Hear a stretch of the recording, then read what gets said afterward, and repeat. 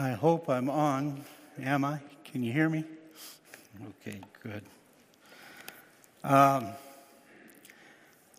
am so grateful to be a part of a church where we have a pastor that is so committed to the Word of God and to the glory of God in all that he does. And it is a privilege for me to have been asked by him to fill in for him tonight.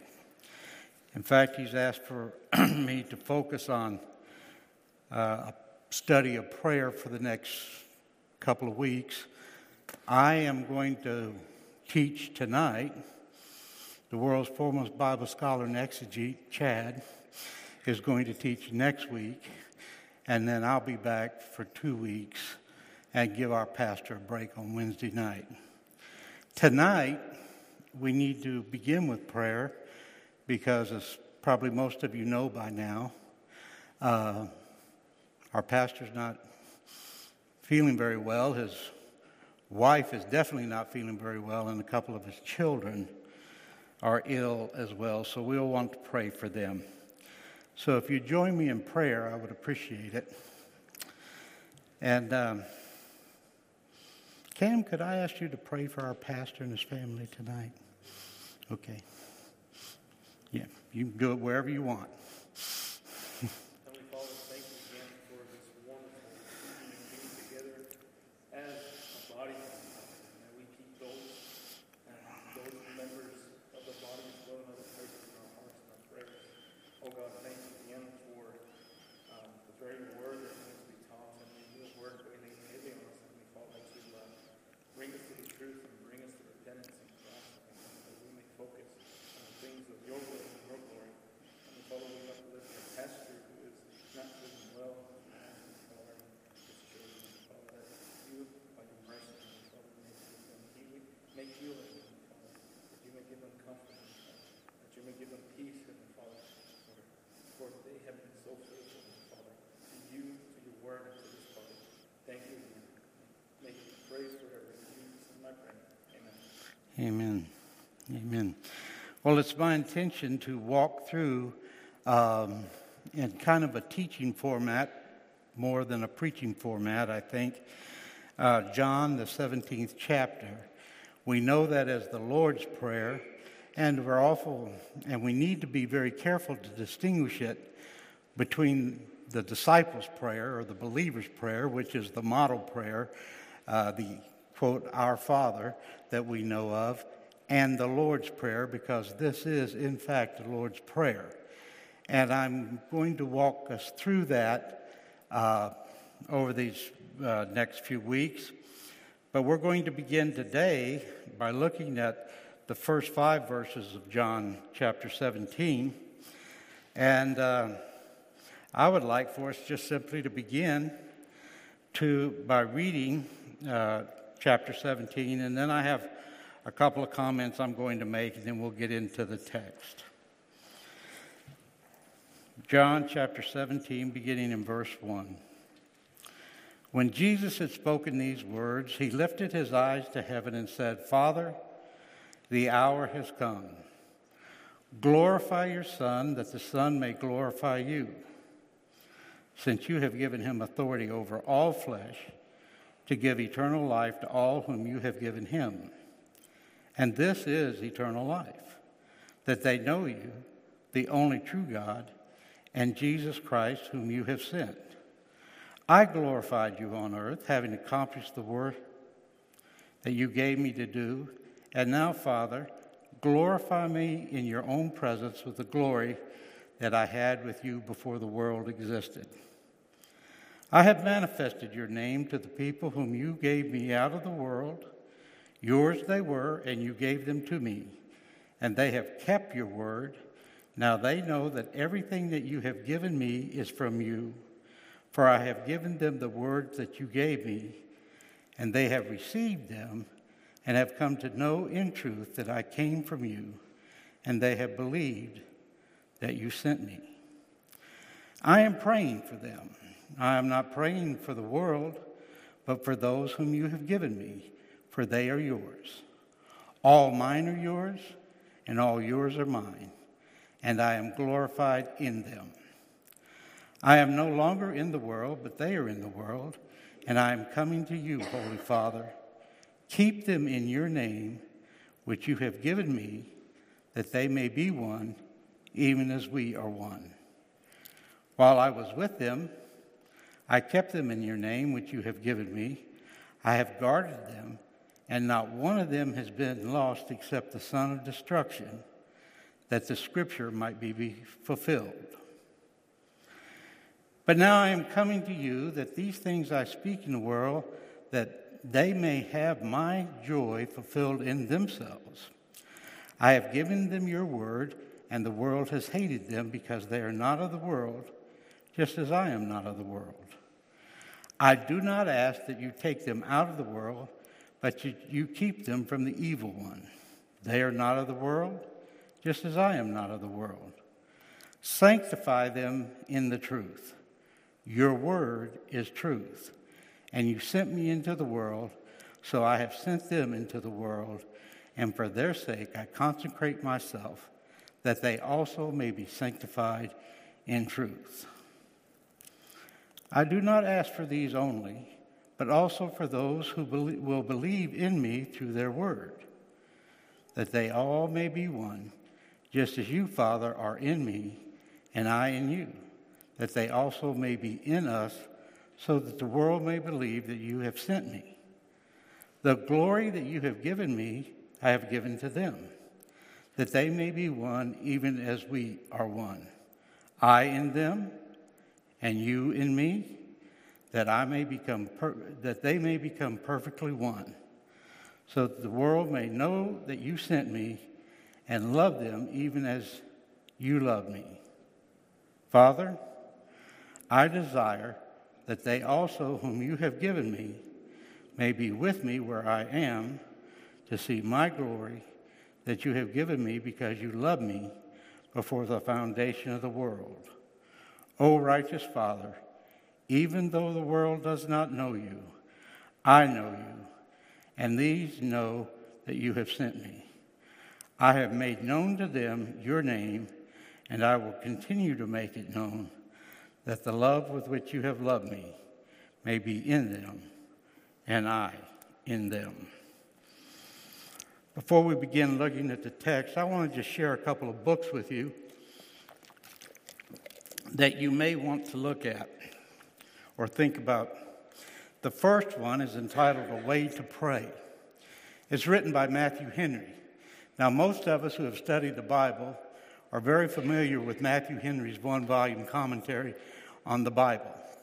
It was his lifelong work until he realized the need for prayer in his time and among God's people. So he left that work aside and he wrote this book. He never did get fully back to writing the commentary. There were 12 other people that finished the commentary, but he did finish this book. And it's an exhaustive pattern of prayer, instruction on prayer, if you would. And it can either be used as a handbook or it can just be used as a text, if you would like. So let me recommend that to you if you would like. The other book that I would recommend to you is one that's written by Isaac Watts. Now, we know Isaac Watts as the great hymn writer. And this, I think, has just been published by Banner of Truth. And this book is an exceptional guide as well.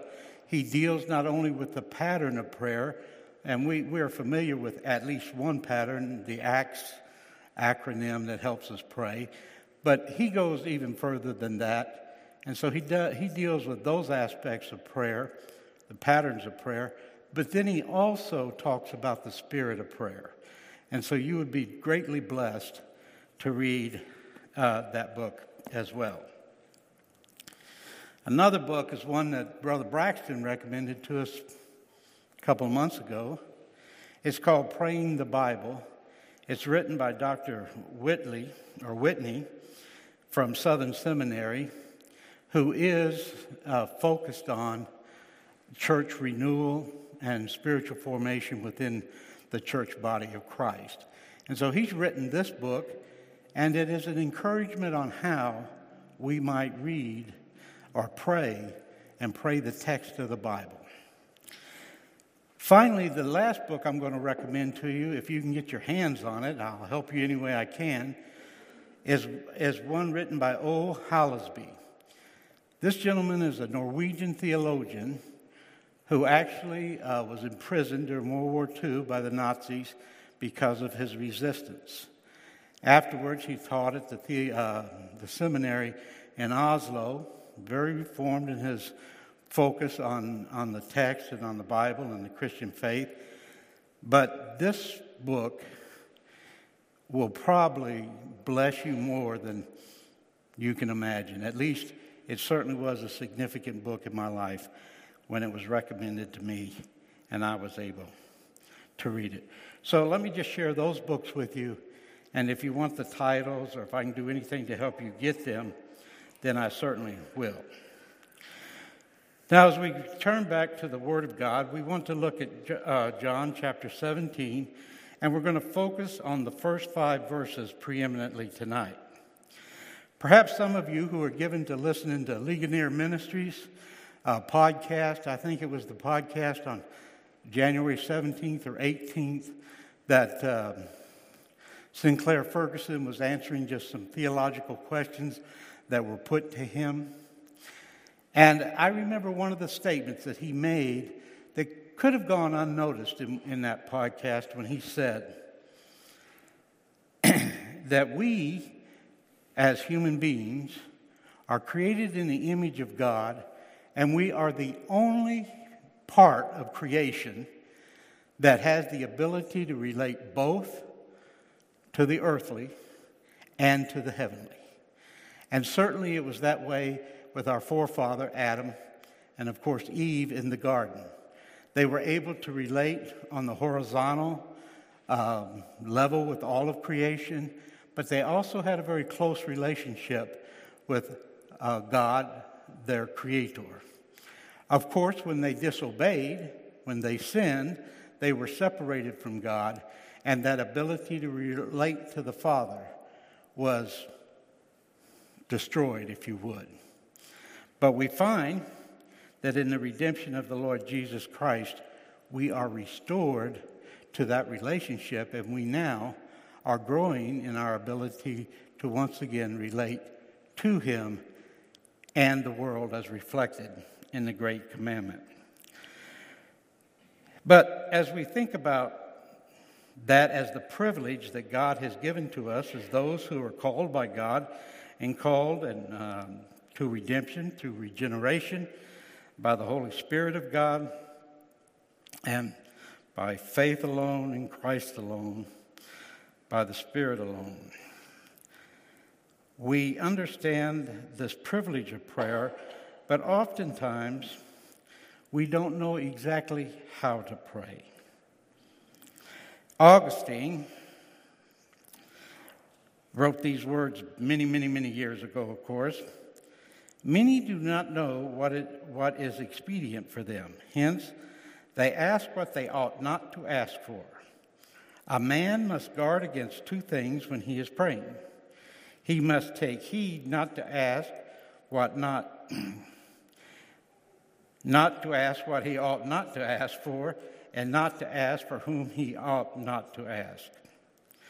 So, when we look at this, we understand that we have this tremendous privilege that God has afforded us through the redemption of our souls and our redemption through the Lord Jesus Christ.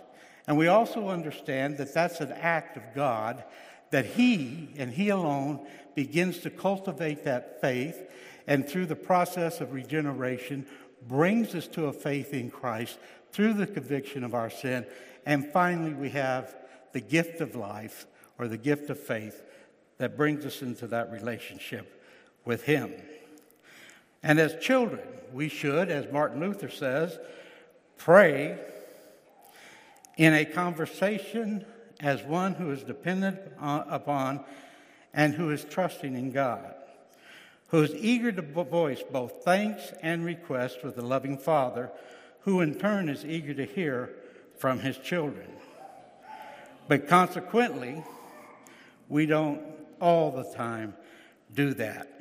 I'm tempted to read from page 121 in this book that kind of magnifies the fact that we have this tremendous privilege of knowing God and being able to fellowship with the Father in prayer, yet because of our ignorance about prayer, if you would, and our self-centeredness in our prayer, we sacrifice the fullness of the joy and the blessings of relating to God. So when we look to John chapter 17, especially these first 5 verses, we see the Lord speaking. And the Lord is speaking to the Father, and he is praying for himself. He is not praying for his followers, but he is praying for himself in these first 5 verses. And he prays, and as he prays, he elevates the focus of our prayer. He also demonstrates the basic and the focus for our prayer, and he encourages us to pray out of that relationship with the Heavenly Father in these first 5 verses. I would like to just read those verses for us, and then we will speak to them. When Jesus had spoken these words, he lifted up his eyes to heaven and said, Father, the hour has come. Glorify your Son, that the Son may glorify you, since you have given him authority over all flesh to give eternal life to all you have given him. And this is eternal life, that they know you, the only true God, and Jesus Christ, whom you have sent. I glorified you on earth, having accomplished the work that you gave me to do. And now, Father, glorify me in your presence with the glory that I had with you before the world existed. There is so much theological truth in those 5 verses that we could probably teach for days on end on those verses. But we want to look at them. As we begin to look at them, we want to remember that we are speaking about a prayer that the Lord, with which the Lord is concluding the upper room discourse. He began that discourse back in John 13, and he is preparing his disciples for his departure and for his death. But now he has come to that point where his focus not only has turned towards Jerusalem, but he understands that he is about to accomplish the fullness of God's will in our redemption by going to the cross. We need to distinguish this also between the prayer that he prays here and that which he prays in the Garden of Gethsemane. This prayer is not the prayer that is prayed in Gethsemane. This prayer is prayed prior to arriving in Gethsemane. So as we think about that, we also need to be aware that we find it in the context of the Gospel of John, which is a cosmological gospel, if you would, that begins with, in the beginning. And it also says in verse 14 of chapter 1 that we beheld his glory, speaking of Christ, and it was filled with grace and truth. So we are seeing in the context of God's eternal plan, in this context, God's eternal plan being worked out, and we are given the privilege of joining our Lord as he lifts his eyes towards heaven and he voices this intimate prayer between he and the Father. And yes, in this prayer, he is going to pray a great deal for his followers. But in these first 5 verses, he is praying for himself. So let's first look at this. When Jesus had spoken these words, he lifted up his eyes to heaven and said, Father, the hour has come. Glorify your Son. If you were to turn with me to Ephesians chapter 1, and I'm not going to ask you to do that, we could read that entire chapter, and Paul is actually celebrating everything God has done in Christ Jesus. As he calls us into himself, He adopts us as his children. He becomes our Father through adoption. He is the Lord's Father by nature, and in that the Lord is one with the Father. But we are adopted by grace, so he is our Father through his grace. But he also has redeemed us. He has sealed us. He has set us aside. And we read that chapter in Ephesians chapter 1, and we celebrate intensely, as we should, the tremendous privilege that it is to be called a child of God, and how absolutely humbling and honoring it is to be able to speak to Almighty God and call him Father.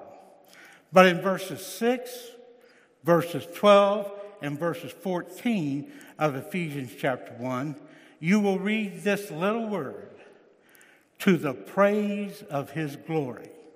And what we do is we celebrate the goodness of God that has been bestowed upon us, and we are very diligent to do that. We are very active in doing that, and we are very focused on doing that. But oftentimes we ignore that little phrase that is repeated 3 different times in that first chapter, to the praise of his glory. So when Jesus here speaks this word and he lifts his eyes towards heaven and he says, Father, what he has done he has lifted our focus in our prayer from the blessings that God has bestowed upon us, that self-centeredness that so easily besets us, and he focuses our attention on God's eternal plan. And we celebrate the goodness of our salvation, isn't it? I mean, how many of us are not humbled every time we think about the fact that we have a hope that nobody else has? That we are on a journey, and we are journeying to God. And one day we look forward to the privilege and the glory of standing in his presence without sin, without pain, without tear. We understand that, and we celebrate that. We celebrate it in our songs. We celebrate it in our discussions together. We celebrate it in our worship. We celebrate it through the teaching and the preaching of his word. And we should celebrate that because it is this beautiful, magnificent thing that God has done in our life. But we have to move beyond just what God has done for us, and our focus needs to be elevated. If you were to travel to Switzerland,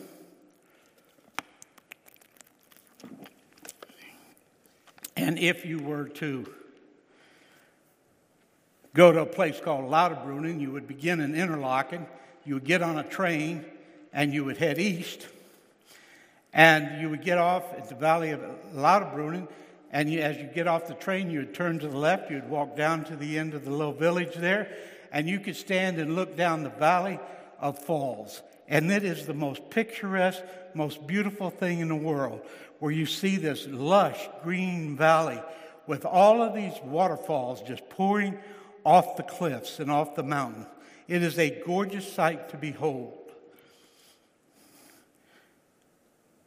But if you got on a cog train, or you get on the tram, and you ride that tram or cog train up to the top of the mountains that form that valley, the view is astounding. And that beauty that you saw when you initially arrived in Lauterbrunnen pales by comparison as you see that valley bordered by these beautiful Alps and all the grandeur and beauty that you could begin to imagine. That's what Jesus is doing when he says, my Father. When he lifts our focus, he lifts it from just the glorious and magnificent beauty and graciousness of what God has done in our life and our focus on the mundane, to lift it to where we can rise above it and we get God's focus, because now we're at the pinnacle of what God's eternal plan was and is being concluded. Before the foundation of the world, God laid out his plan for redemption, through which he was to magnify his glory. And it is that view that we begin to just get a glimpse of when we consider the fact that this is the Lord Jesus Christ saying, "My Father." He spoke these words, he lifted his eyes to heaven, and he said, "Father, the hour has come." In other words, the time has arrived. Now, he has lived by the hour, hasn't he? There are times when he has gone in his ministry when he would say, knowing that his hour has not yet come. My hour has not yet come. He would even tell his brothers that. But at this point, he says, the hour has arrived. And so he cast what's about to happen right into the middle of God's eternal plan formed before the foundation of the world. And when you and I pray, there are some implications from that truth that we must be mindful of. We are sitting right in the middle of our Creator's eternal plan of redemption. And when we come to worship, we are coming to worship the God who is actively involved in redeeming his creation and glorifying himself through that redemption of each and every one of our lives and our souls. And that should give us a sense of confidence. It should give us a sense of rest, and it should give us a sense of peace. And yes, it should give us a sense of humility before Almighty God, because that is who and what we are, in that he has called us to himself, and by his grace we call him Father, even though Jesus called him Father out of the very nature, for he and the Father are one. So, he elevates our focus simply by saying, Father, the hour has come. And then he makes this request: glorify your Son, that the Son may glorify you, since you have given him authority over all flesh, to give eternal life to all whom you have given him. And this is eternal life, that they may know you, the only true God, and Jesus Christ, in whom you have sent. Now in verse 4, he goes back to saying, I glorified you on earth, having accomplished the work that you gave me to do. And now, Father, glorify me in your own presence with the glory that I had before the world existed. So we see him elevating our focus to that of God's eternal plan, and he focuses us on the basic foundational request that must resonate in our heart in order for our prayers to be effectively heard by our Heavenly Father. He said, Father, glorify me. Now, he understood the glory that he had with the Father before the foundation of the world. He also understood that he was about to be glorified and authenticated in all that he had taught, all that he had done, because he was about to go to the cross. He was about to give his life and shed his blood in his righteousness so that we might be accepted, and we might be accepted through him and in his righteousness, and we might be forgiven of our sin through his shed blood, and that through the power that was manifested in the resurrection, we might know the newness of eternal life. So he knew that was about to happen. And he said, the hour has come now for you to glorify me, Father. And the reason that he prays that is that he might glorify the Father. You see, this is God's eternal plan.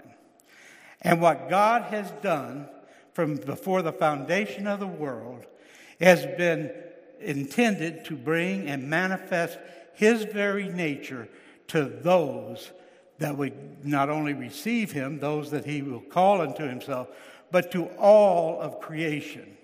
And let me go so far as to say, not only that creation that we see, but the creation that we do not see, he is manifesting his glory in his creation. And so the Lord understood the will of God. He understood what God's purpose was, and he prayed for him that the Father would glorify himself. Glorify him that he might glorify the Father. And so let me just clearly identify three aspects of the glory of our Lord. First of all, we want to talk about the glory that he had before the foundation of the world. I can't speak to that. You can't even imagine it. But it is a truth that we will behold one day. He was one with the Father, but he took upon himself the form of a servant. And if you'll remember with me the words of Paul in Philippians chapter 2, as he is explaining that to walk worthy of the gospel of the Lord Jesus, we must develop the mind of Christ, or we must develop in us the mind that was in Christ when he took upon himself the form of a servant, and being found in the form of a servant, and don't ignore these words, he became obedient. And he became obedient even to the point of death, whereby God now has given him the name that is above every name, and it is to that name that every knee is going to bow and every tongue is going to confess. So when we hear Jesus talk about glorifying, the Father glorifying him, he understood that he was in the midst of fulfilling God's plan, and it was only God that could absolutely glorify him with the glory that he had before the very foundations of the world. And that, my friends, is an indication of how we also should pray. So how did he glorify? Well, he took upon himself the form of a servant, and he became obedient even to the point of death. You see, Jesus honored the Father in everything that he did. Whenever he spoke as one with authority. He shared the words that God had given to him. He was about being obedient and glorifying the Father. When he stood up in the boat and he calmed the sea, he was magnifying the power of Almighty God. He was glorifying the Father. When he stood before the demon-possessed man who was possessed by a legion of demons, and they quaked before him and begged him not to cast him into the abyss, he was magnifying the sovereign, glorious power of God Almighty. He was glorifying God. So we know that he has this glory with God before the foundation of the world. We know it to be true. We believe it by faith, even though our minds cannot begin to wrap themselves around the magnificence of that glory. That glory was there before the foundation of the world. And then he magnifies the glory of God, and we find the culminating, climaxing moment of that glorification of the Father as he goes to the cross. And I wish that somehow God would give me the grace and the ability to so describe all that transpired on that cross in such a way that would just humble us totally and completely. But that's the Spirit of God's job, not mine. But listen, he was rejected, falsely condemned. The Son of Glory was beaten with reeds. His back was ripped open. The Son of Glory was made to carry a cross up a hill.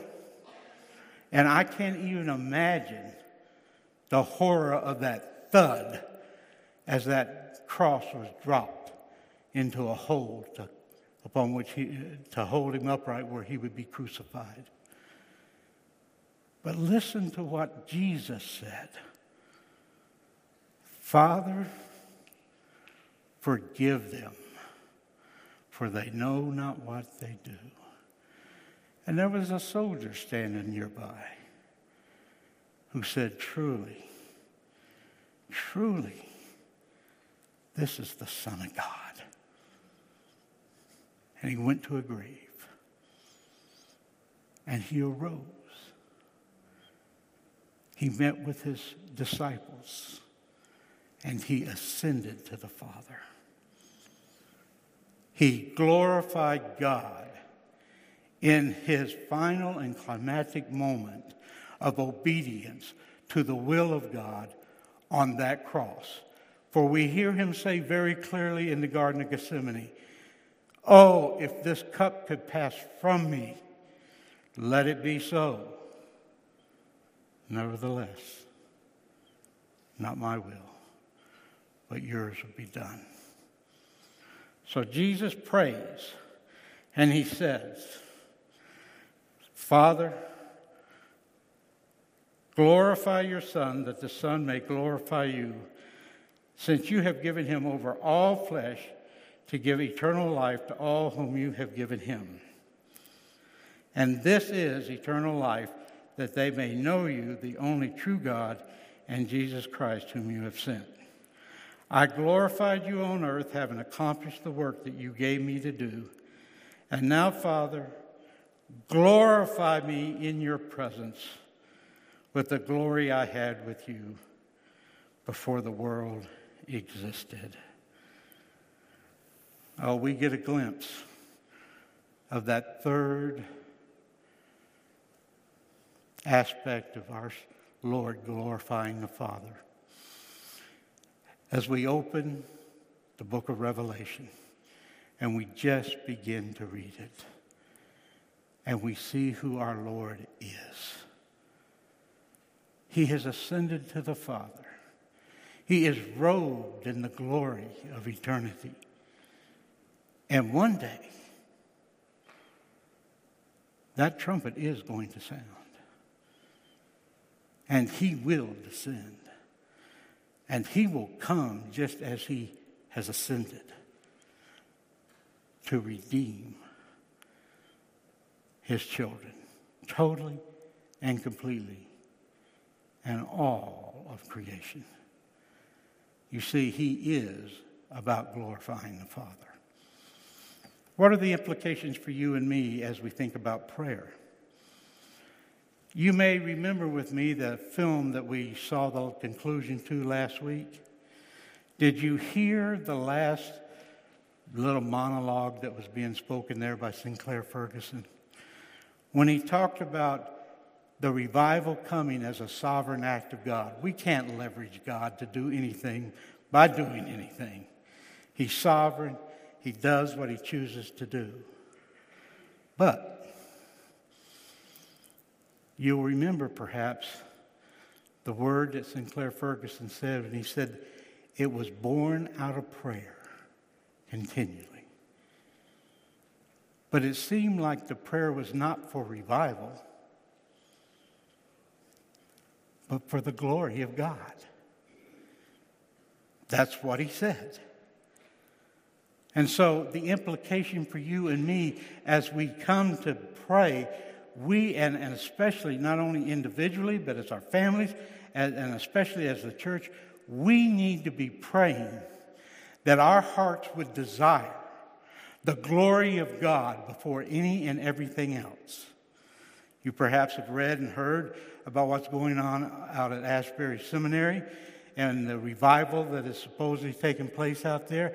I pray that it is an authentic revival. But if it is going to be centered on, and it is going to be focused on magnifying the glory of Almighty God, our Heavenly Father. Then, he talks about this, and I'm not going to dwell long on this, but let me just read you a word before we move from glory to what Stephen Charnock says. The glory of God must weigh more in our thoughts than on our private interest. His glory is to be our end in our common actions, much more in acts of religious worship. If another end be higher in our hearts, in our prayers, though we pray to God, we really worship an idol, ourself. Though God be the object, yet he is not the end. We must seek God for all blessings with the same end for which God gives them. He gives us the highest of his glory. He hath accepted us in his beloved to the praise of the glory of his grace. We must beg for self-subordinately, but for God's glory ultimately. Our Savior begged glory for himself, that he might return glory to his Father. To beg anything up for ourselves, principally, is the prayer of some lust, ambition, covetousness. To beg anything for God's glory is a prayer of grace, like that of our Savior's. The implications of that truth on our prayer life and our worship are inestimable.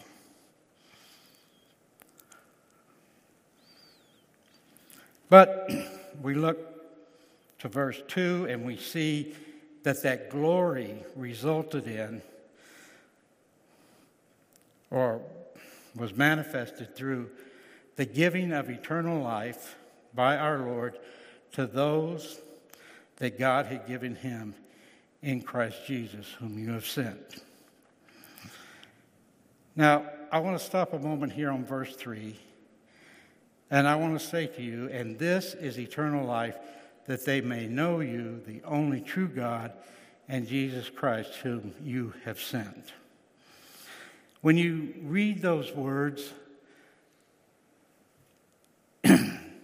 those whom you have given me, if you were to read them in the original language, there is this very strange tense that has nothing to do with the time of period of when something happened, but it has to do with the kind of action, what did happen and how it happened. It's called the aorist tense. But when it's used in the present tense, when it's aorist, indicative, then it is as if it is something that has been accomplished and is presently effective. So what he is here saying, just not grammatically, but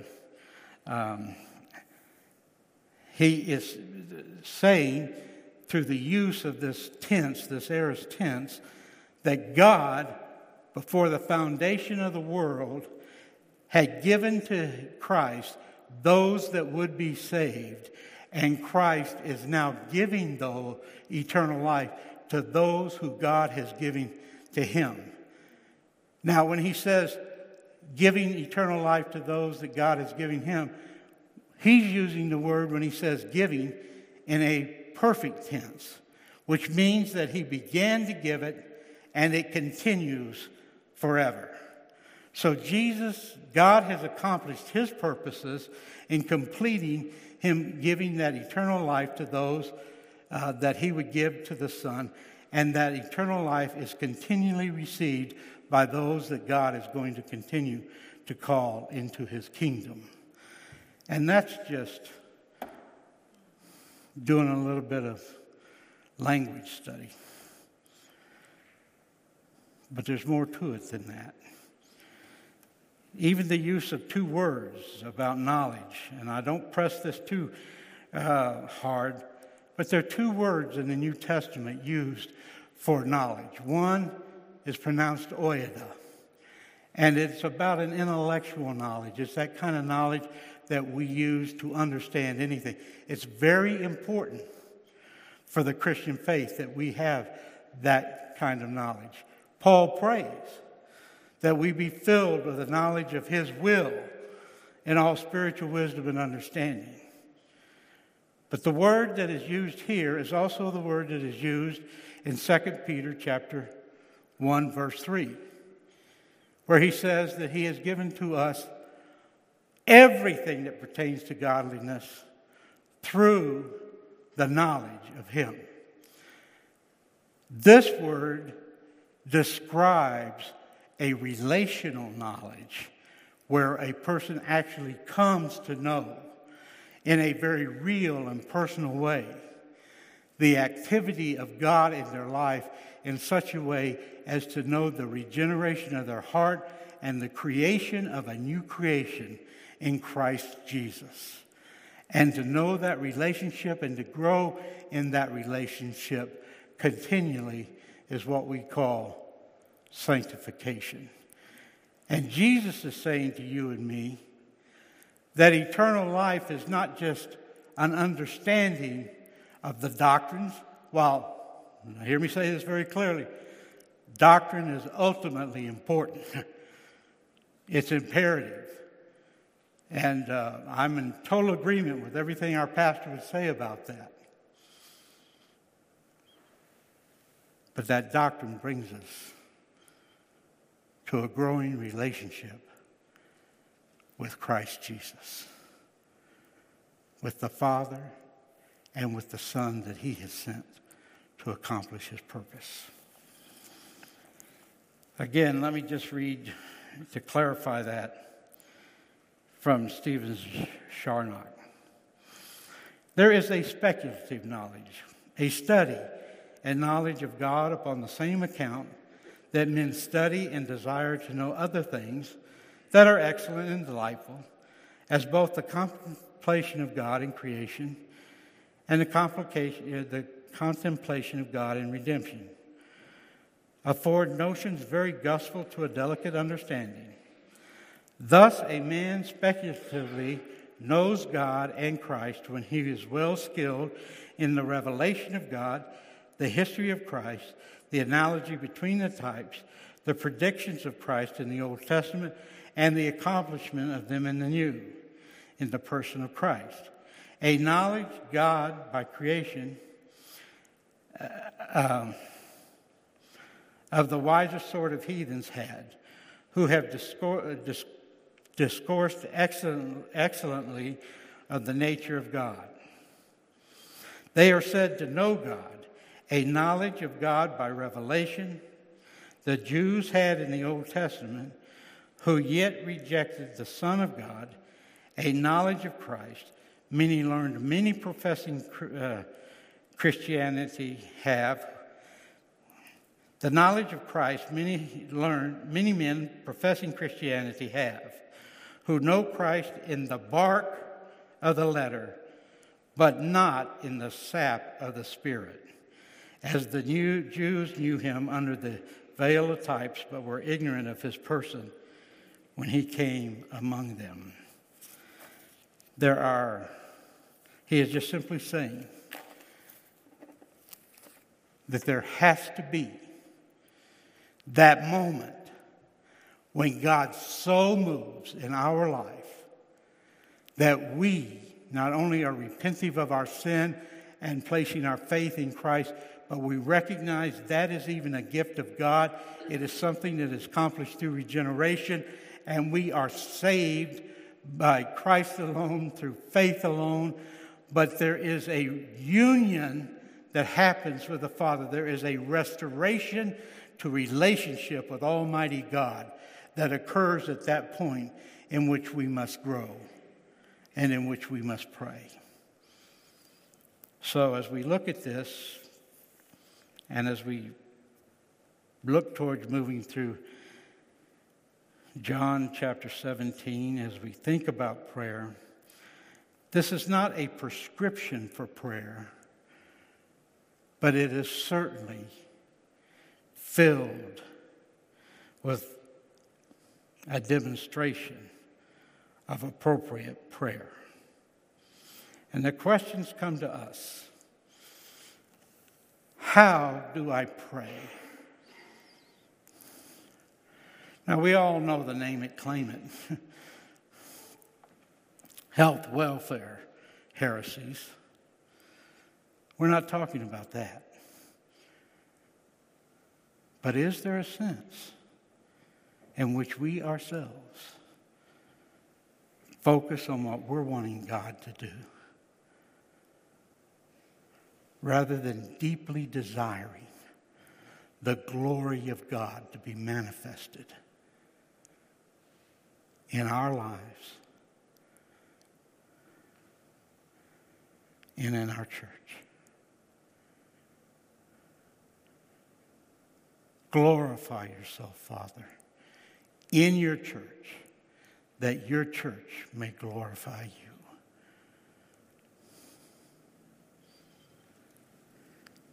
And do we pray? Do we pray out of a knowing, personal, real relationship with Almighty God? And as we grow in our understanding, as we study and we embrace the doctrines of the Reformed faith, is that where it stops?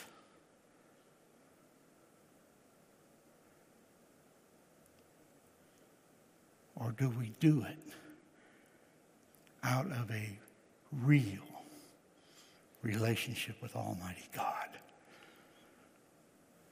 And for you and me to contemplate the very privilege that is ours right now in this moment to speak to the Creator of this world and call Him Father is beyond my comprehension, and should be the most humbling experience that we have ever had, and should move prayer from the peripheral of our life to the very center of our life as we pray for the glory of God, and that we would hunger after it. Let's pray together. Well, actually, I think Dion's going to pray for us, aren't you, Dion? Would you come pray for us?